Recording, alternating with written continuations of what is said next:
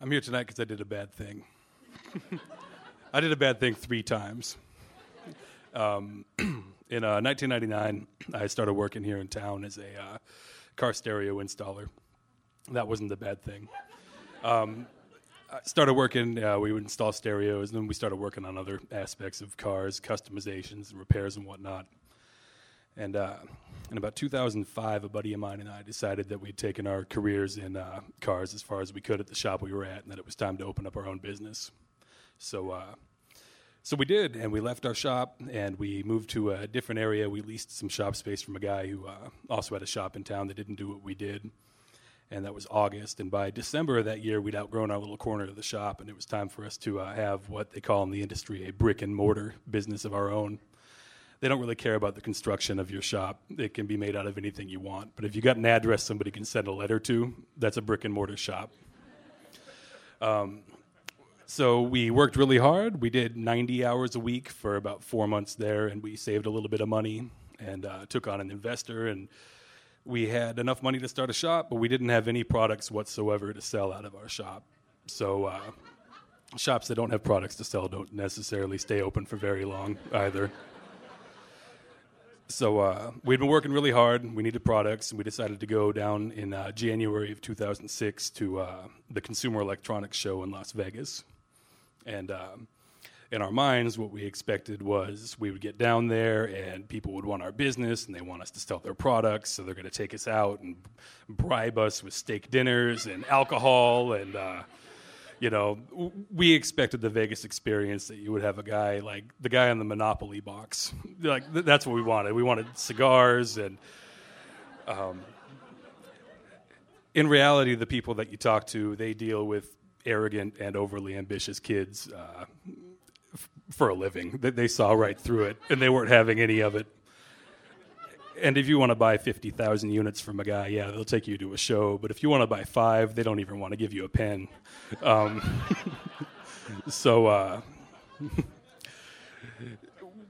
We spent our first day. We walked around all the exhibits, and we met MC Hammer. His star power had faded quite a bit since 1989 or whenever. But meeting MC Hammer is better than not meeting him, so there was that. End of the day, we hadn't signed any deals yet, so we went to the casino. Have you guys been to Vegas? One of the nice things about Vegas is that if you're spending money at a table, they're going to bring you free alcohol, and they're going to do that all night long. And we went to a casino, and we sat down, and this gorgeous waitress comes up to me, and she's like, "Hey, what can I get you?"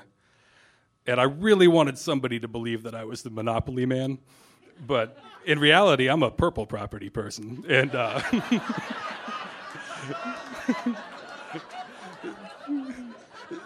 so I tell her, I say, "I'll have a glass of your finest scotch." And she says, "We have penny slots right over there, and we don't bring scotch to the table."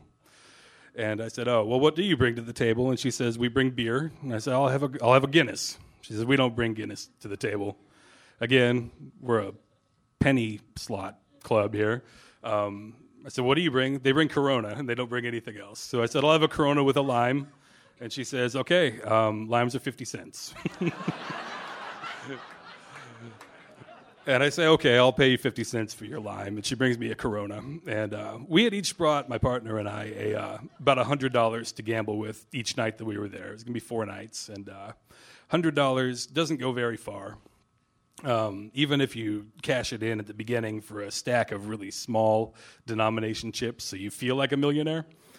And I had watched my large stack of chips turn into a small stack of chips over the course of the night. And so there I am. I got about $20 left in 2 chips, and I decided that it was about time to go home. I'd been drinking my Corona and limes all night long, and I was feeling pretty good. And so I put 20 on Black 13. That had been a number that had served me well in life, but not so well in roulette that night.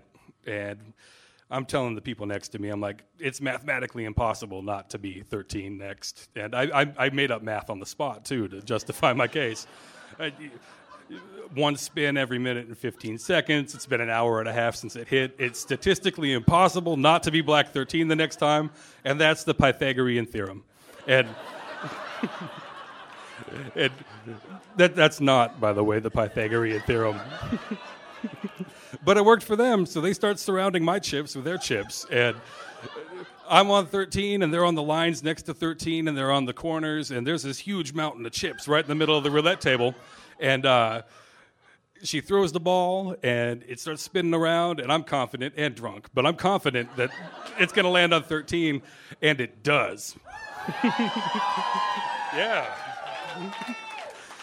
So we scream, we yell, everything's great, it's 13. She puts her marker on the table, she starts paying everybody out, and I look at the wheel, it didn't actually land on 13. It landed on 15, but she was so impressed by my excitement that it landed on 13 that she starts paying everybody out. And I'm scared at this point. I've seen stories on TV about what happens when you cheat a casino. And so she pays us out. I don't say a word. And then I grab my chips and I go to leave because I need to be up early. But I was still Corona and lime. So I sit down at the blackjack table. And I watch my chips get smaller and smaller again. I had $700. Now I'm down to very few. And I remember the incident earlier, and she deals me some cards, and she gives me, I get a 12. And so I take a hit, and then I've got a 15. And I take another hit, and then I've got a 17. And then I take another hit accidentally. And she she throws a 7 out there, and just for fun, I go, woohoo, 21! And she pays me money. So that was intentional this time, and I didn't feel bad. I felt intoxicated. And a couple hands later, I lost on purpose because I didn't want to let them know my secret. And she deals me another hand, and I stand on 17, and everybody else is under 21, and they've all stood on whatever hands they had. And then she starts flipping over her cards. It's 15, here's 17, and she throws down a 4, and it was 21, and I go, woo, busted! Everybody gets paid. And she paid us all.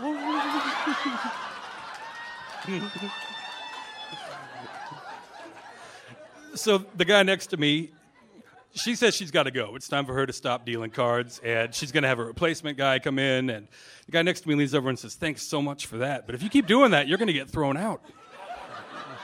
And I say, I'm the king of cards. You don't... So I'm the king of cards, and he tries the same trick, and the new dealer calls him on it and says, you're out of here. 2 guys from security escort him away. I say, what was that about? And he says, that guy, the old dealer said that there was some shenanigans taking place at this table. He was trying to cheat us, so we threw him out. Well, so I grabbed my chips, I cashed out, I left. I run into the guy that got thrown out on the sidewalk.